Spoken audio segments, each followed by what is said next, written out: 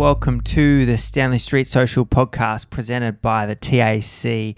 My name is Alex Clemens and we are proud to be a part of the Road Belongs to Us All campaign. A very important message, especially as it starts to get darker out there on the roads. The commute homes, not normally in the daylight anymore, unfortunately, so make sure you have your lights on, you're visible, and you all do your bit to ensure that we create a safe environment for all of us on the road.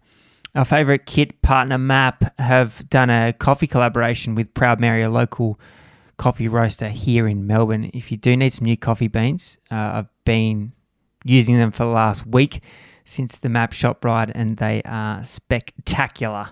You can get their little coffee blend collaboration on the Proud Mary website, or if you head to their store in North Melbourne, you'll be able to pick up some delicious coffee beans. Today on the podcast, we talked to Harry Sweeney, the neo-pro for Lotto Soudal. He came into the Tour de France with a really important role to support Caleb Ewan in his lead-outs. Unfortunately, Caleb crashed out on stage 3, but Harry talks about, I guess, his new role within the team and ambition to win stages, how he's found fitting into the team and what he hopes to get out of the rest of the Tour de France as we chat here on the first rest day, Monday evening, the 5th of July. I hope you enjoy this episode, and a big thank you to the TAC and MAP for supporting the Stanley Street Social. Welcome to the Stanley Street Social Podcast, Harry Sweeney. It's good to finally have you on the show. Thank you, mate. Yeah, I've been a keen watcher, so it's good to be on. Long time listener, first time caller? Yes. I think I've listened to pretty much all of them. They're all great. Well, also off the top, we're at the first day of the Tour de France rest day. You're riding the Tour de France, like big deal, big deal. How was like? Well, let's go back to the start. When did you find out? I found out about a week before, but initially before that, I knew I was on the long list a week before Dauphiné. And before that, I've been speaking to Caleb a little bit about it, like joking around, because I missed the Giro because I had COVID. I only had 4 weeks training and they didn't think it was enough. So I was joking with Caleb, oh yeah, we should do the Tour. And then I started like riding all right. And then before Dauphiné, they said like, yeah, you're going to do Dauphiné and Belgium back to back, which is 13 days of racing in 15 days. And then try and like do the lead out in Belgium. So that was sort of the plan, to see if I was up to scratch or not. And then we obviously did really well in Belgium. And then, yeah, it was, I think it was pretty much after that I sort of knew that it would happen. Yeah. So you picked up COVID. Did you have any like issues with it, or was it just like common cold? No, there was. I actually thought when I had it, if I was obese, I would die. There was one day in particular where I woke up at 3 a.m., like heart rate 150, could barely breathe. And then I went and had a bath because my whole body was aching. And then I was out of breath getting out of the bath. And I was like, oh man, like I'm in the peak of my life if this is what it feels like. So yeah, it wasn't really flash, but yeah, then there's some guys that don't even know they have it. So it's, yeah, goes one or two ways, I guess. Yeah. And how'd you find out you got the call up? Caleb, I was with Caleb the day that it happened. And then I was actually at a barbecue with Wellens, who else was there? DeGant, and Caleb. And we all got a call at the exact same time, but the directors didn't know we're at the barbecue together. And Thomas got a call and came back to the table really silent. And I was like, oh no, I wonder if he's not made the Tour. And then my phone went off as well. And then went back to the table. We're like, we're going to the Tour. Did it come around quick? Like it was like 1 week out, you're like, oh, I'm not on the tour list. And then all of a sudden you're living your childhood dream. You're running the Tour de France. Yeah. It did come around really quick actually, because Dauphiné, Belgium, and then I had 10 days at home and then I was at the Tour. So I think it was good in one respect because it meant that like I couldn't really cook it up in training, you know, like I did such a hard block of racing that I just like literally sat on my lounge and on the beach for 10 days, a couple rides behind the moto here and there, and then it was the Tour. Yeah, nice. Yeah, nice. And like things were obviously moving well. Caleb was in super condition at Belgium tour. You fitted in nicely to that lead out. Um, Coming in was like that those first few days. How was that overlaying the stress of the opening stage of the Tour de France, your first Tour de France, and you've got Caleb Ewan to look after? Yeah, it was a lot different to I think how a lot of other neo pros would have experienced their first Grand Tour. You know, like going to the Giro or the Vuelta to get round and get experience versus going into the tour knowing that I was there to actually do a job. And I think in some respects, having the first 2 days as hard as they were was really good for me mentally because I wasn't having the nerves of the lead out and the nerves of doing my first tour all in one day. So it was sort of good to, you know, what it's like in a stage race where the first day is always crazy and then it starts to calm down, even if it's just a little bit. So by the first sprint, I knew, like, I felt comfortable in the bunch. Like I was a bit more reassured, if that makes sense. Mm. Was the stress like nothing you've ever experienced before in that first stage, Um, I or did it actually just didn't look think bad on TV? it was fine until the crash on top of the KOM, and then it was crazy, like nothing I've experienced from there. Because the whole day I was riding around, I'm like, oh, it's not like so bad at the tour. Like we're going quick. It's like just Dauphiné sort of level. And then the crash happened, and it was just like guys running in the ditches to get around the crash. And oh man, it was, yeah, it really picked up from there. And then I'd never experienced anything like not being able to move up even one wheel for 45 kilometers. It was just, yeah, it just completely blocked, impossible to move. Just the strongest guys in the world going full noise. Yeah, exactly. And the roads are at that point 4 or 5 meters wide maximum. So it's like you're already bar to bar. And if you touch the brakes, you move back 20 positions. So it's, yeah, it was really just whoever had the biggest balls, I guess. Yeah, was it the same from the get go on day two? Yeah, I guess so. It was a similar aspect that it was just everyone was so nervous and there's so many guys that were still fresh that everyone can still be there. Whereas like as we've come into the tour a bit later, it's been a lot easier to move up if you want to or stay in position because there's guys that just like they don't really want to be there already anymore. Mm. Then obviously stage three was the first sprint day, the first time to really put Caleb Ewan to work, and it was going so well until that final bend. What what was it like being part of that lead out, that first, you know, talking about coming to the Tour de France with purpose? You were part of Caleb Ewan's lead out. What was that role like and how did it unfold? So initially in the meeting, we'd spoken to, you know, how Caleb and Luke were all really good mates. They'd done some of the recon of the last 20 kilometers and even the last 60 from the last intermediate sprint. And he told us that you pretty much won't be able to move up from 60 kilometers. So you see on the stage replays, Gilbert and I think he starts riding at 60 and then I start riding at 50. And we just had to ride from 50 until I think I peeled off at about 15K to go, just absolutely screwed. And like it's just got probably like 10 guys wide and everyone's just circulating in their own teams. Um, but yeah, it was just the intensity of it from so far out, and the nerves, like all the sprinters just wanting to be there. And then the GC riders as well, obviously don't want to sit far back. So their trains are pushing in the sprint trains. And yeah, that was something that I'd never really experienced before in the lead out because the only ones I've done before with Caleb were in UAE and Belgium where the GC riders are essentially sprinters anyway. So Yeah. yeah, it was different, that's for sure. So you're riding like, so at 60K to go, you take up riding. Like, how hard are you going? Pulling turns about 500 to 550, I think. So you're So on full we're noise. Well, not full noise, but you are like on the rivet. on the rivet. I was rotating. We had Gilbert, Tim de Klerk, Asgreen, and myself. and we were all trading turns, and Matteo Cantonero as well. And we were just like working together. But yeah, it was about that. I think I had 400, maybe 430 normalized for however long was the last pull.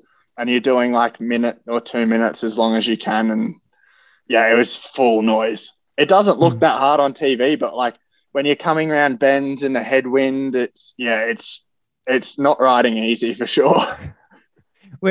And did you get a chance to like look around? Like, assume for you as it was for me, like Tim de Klerk and Phil Gill, like you're chopping turns with those guys.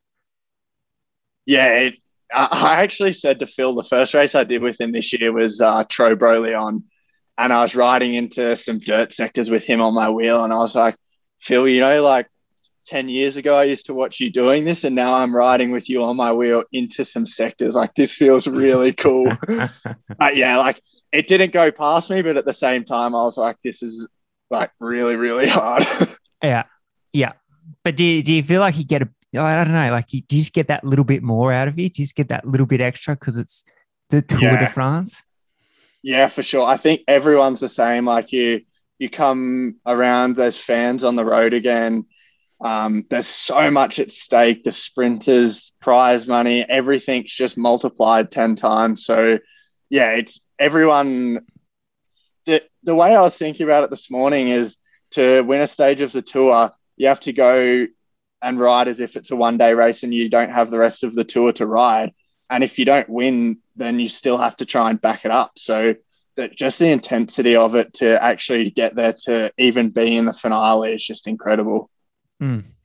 So then that stage, Caleb crashed on the last corner. Like, do you hear that over the radio, or how'd you find that out? No, because I came in and a little bit after I came down the downhill really easy, like just seeing bodies everywhere. But yeah, like we came across and just before the line saw him laying down there and didn't really look too flash. So yeah, it wasn't really nice to see. Yeah. And was there just a dead team environment that evening at the dinner table?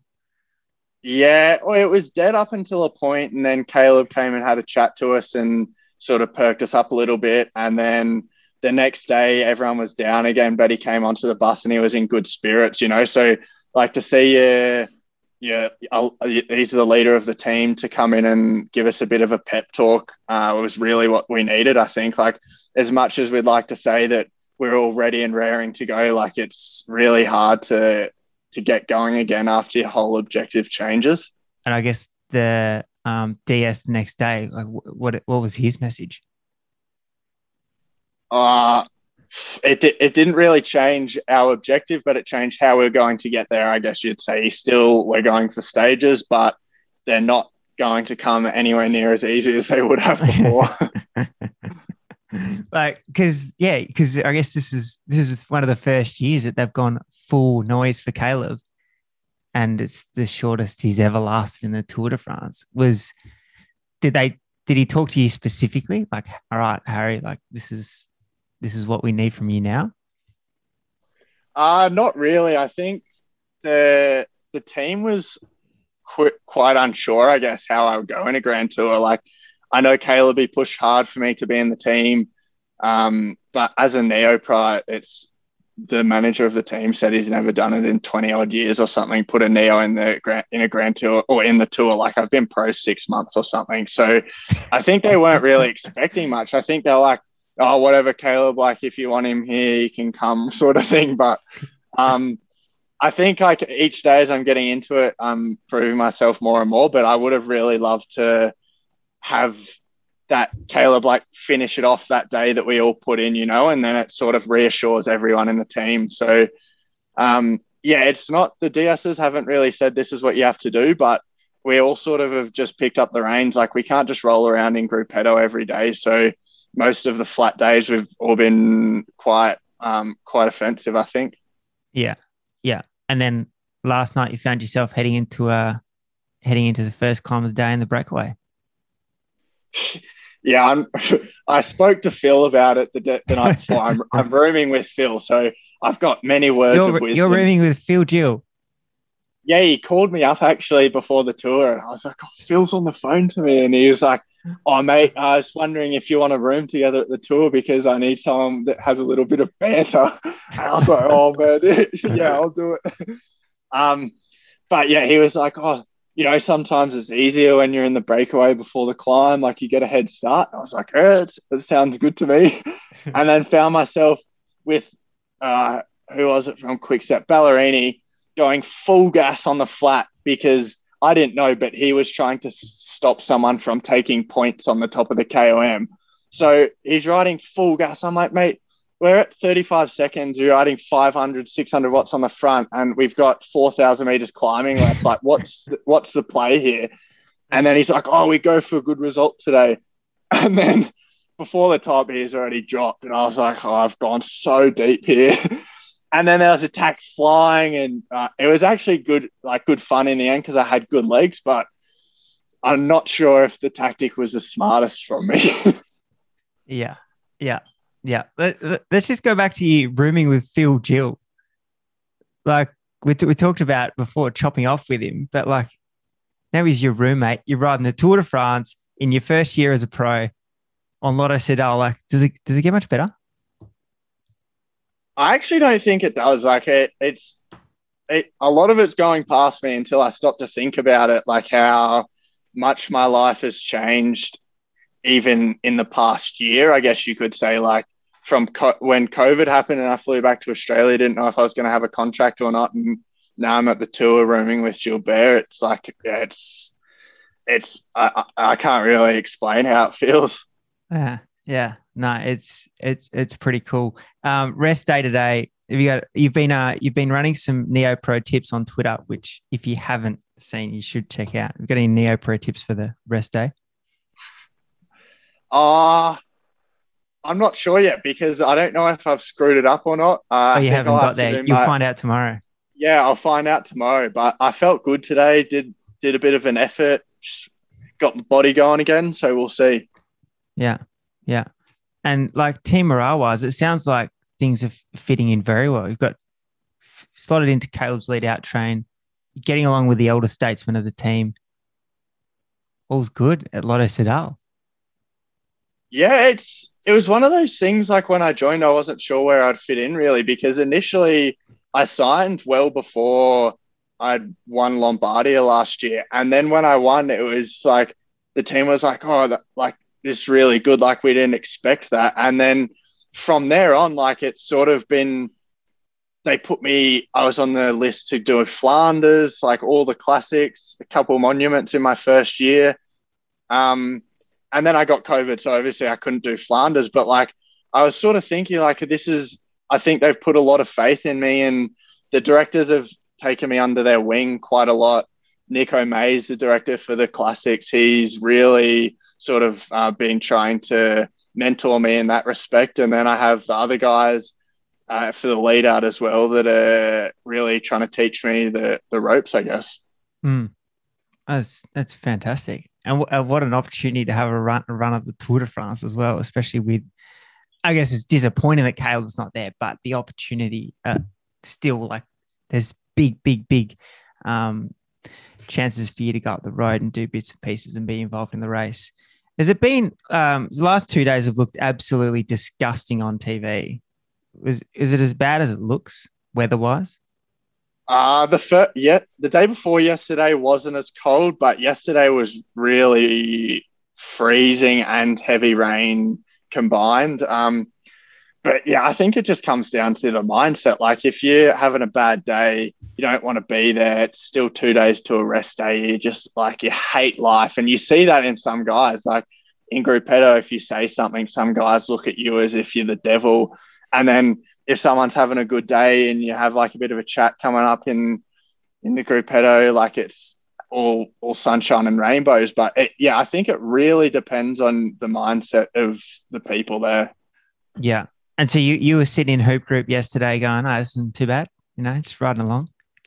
Yeah, well, I'd had a great day up until then. Like on the first climb, I said to the director actually, because I went up the road so early, I had 4 minutes on Pajaka's group at the bottom of the first climb, and I said in the radio, I was like, "Oh, how far back's Pajaka?" Just to the director, having a laugh. But like, I could take that climb easy, so it wasn't such a bad idea. I think that part, but yeah, like compared to some of the other guys, if you have to go full gas every climb the whole day, no, that's Phil. Yeah, like it kills your morale a bit. But I think because I sort of had to, like, I got an easy climb the first one and then sort of built into it, it wasn't so bad. Yeah. And one last thing, just on the last 2 stages, is the climbing speed out of control? Oh, yeah, mate. Like I actually can't fathom it. You see it on TV and you're like, oh, it's not too bad. And then we're not even in the race, man. Like we're rolling in group header and then we come in. I do 300 average 6 hours and we're 30 minutes down. And then you see the replay and they're attacking in the big chain ring up these 10% bergs. It's just like, can't even believe it. I don't even really want to think about it, to be honest. Is there anything that Phil struggles with from your Australian ways? Phil, is there anything weird that I do Australian that you think is strange? Yeah, they drink a lot. I don't find it no more. At your age. It's not true, but the young pups. Well, Harry, congrats on making the tour team. A super start to the year. Thanks for your time, and wishing you all the best for the rest of the tour. Thank you, mate. It's been great to talk to you. We'll talk to you soon. Thanks, mate.